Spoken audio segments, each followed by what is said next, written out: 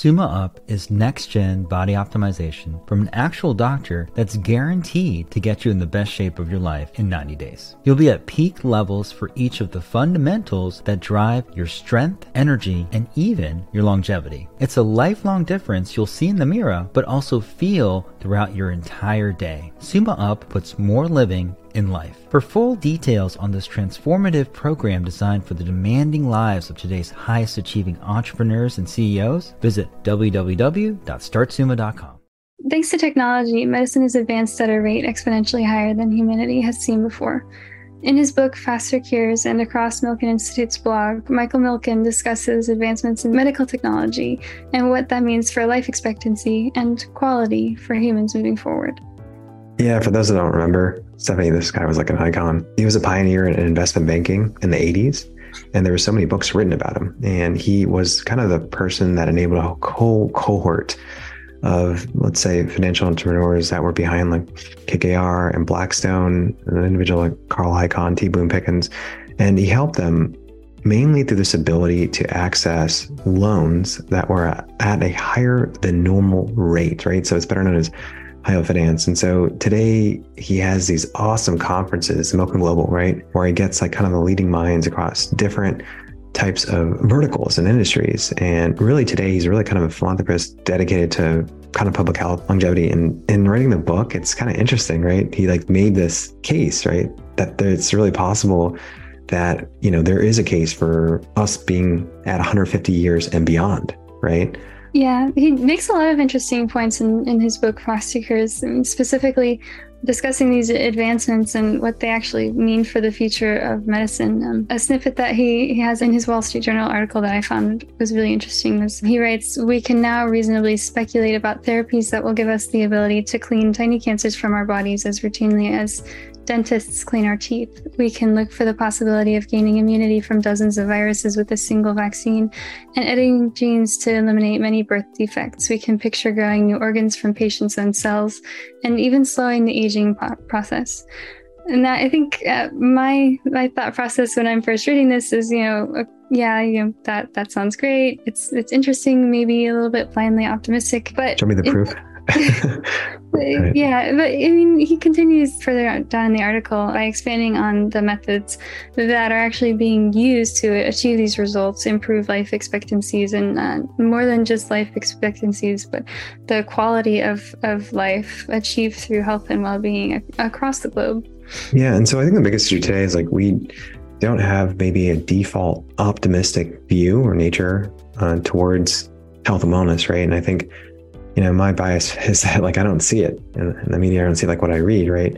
But in particular, what was really cool about this book was Milken talked about, you know, a few life stories about people that had brain tumors in their 30s, and they were able to basically get the ability to kind of screen them, different types of cancers that kind of spread throughout the body, get the right immunotherapies, and live, right? Like actually live after getting brain tumors, right? And there's 3 different case studies of different men in their 30s and 40s, and it was just remarkable, right? And if you kind of summarize his book, why he thinks and why the case can be made for people living to 150 and beyond is a few pieces, right? So 10 years ago when I was at MIT, one of them was we were studying how to 3D print hearts and lungs and tissue, so replacement organs, right? That's one of them. That will be able to be created from someone's own cells, right? The next one is devices implanted in the body that kind of basically measure, right? We already have it today with continuous glucose measurement devices, right? CGM, that basically tell you, right, how your body is working through and, you know, processing different foods and if it spikes your glucose levels, right? And so he kind of goes through the list, right? So immune system activation based off like your genome and your genome sequencing. So the cost of sequencing has gone down, right? Advanced imaging for diagnosis and treatment of, you know, neurodegenerative diseases. And so already there are scans, full body scans that we can do today that can kind of already do early screenings, right? He talks about cell rejuvenation, right? So we do have therapies that kind of start rejuvenating your mitochondria, for example. We already have that today, right? And then, you know, multi-cancer screening. So this is a test, that's a blood test typically, that is now available, that we can start to screen for almost 55 different types of cancers, right? And so we have that, and we launched it actually in partnership with Galleri, right? And then the last four were older kind of, developments, CRISPR gene editing. We hear a lot about it, right? But it's still in its infancy with regard to what we can actually see today and in terms of what's widely available, right? And the last three were more on the lines of basically a nutrition, right? So he talks about kind of this nutrition that can make sure that, it doesn't have any negative impacts on your microbiome. So personalizing your nutrition based off your own biome, right? And so, there are different tests today, like the stool test or the food intolerance test that helps us double click on that. And the last two were kind of, non-invasive surgeries, right? So surgeries that are using just different, focuses and different types of imaging technologies, right? And technologies that are less invasive than just, nuking your entire body with regard to, radiation therapy, right?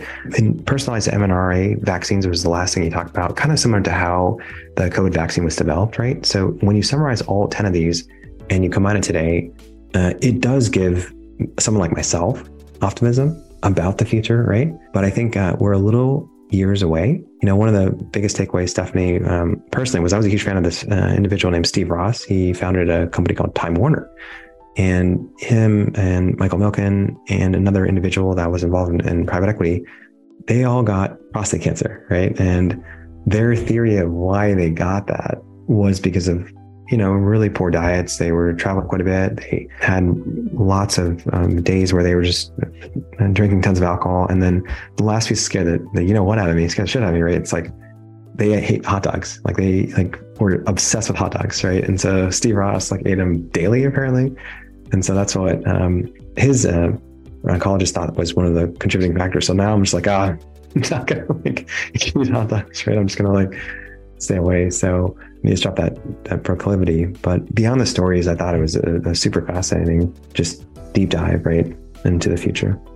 Yeah, no, I mean, there are so many commonplace habits that drastically increase the likelihood of developing some chronic illness. And I think that most of us are, to some extent familiar with that. But I mean, it's fantastic news that cures are being developed. And of course, our habits aren't always to blame for developing these. But I think, my takeaway too was that it'll always be important to first prioritize what we can improve in our lives, our health, our well-being immediately with what we can change rather than developing an issue that maybe could have been prevented. That's a good point you're mentioning, right? So prevention, because I think the problem is that we live in this age, and I call it the age of infinite distraction. So if I don't watch myself, I could sit endlessly, right? If I don't have my standing desk and if I move it up and down, right, I could sit for hours.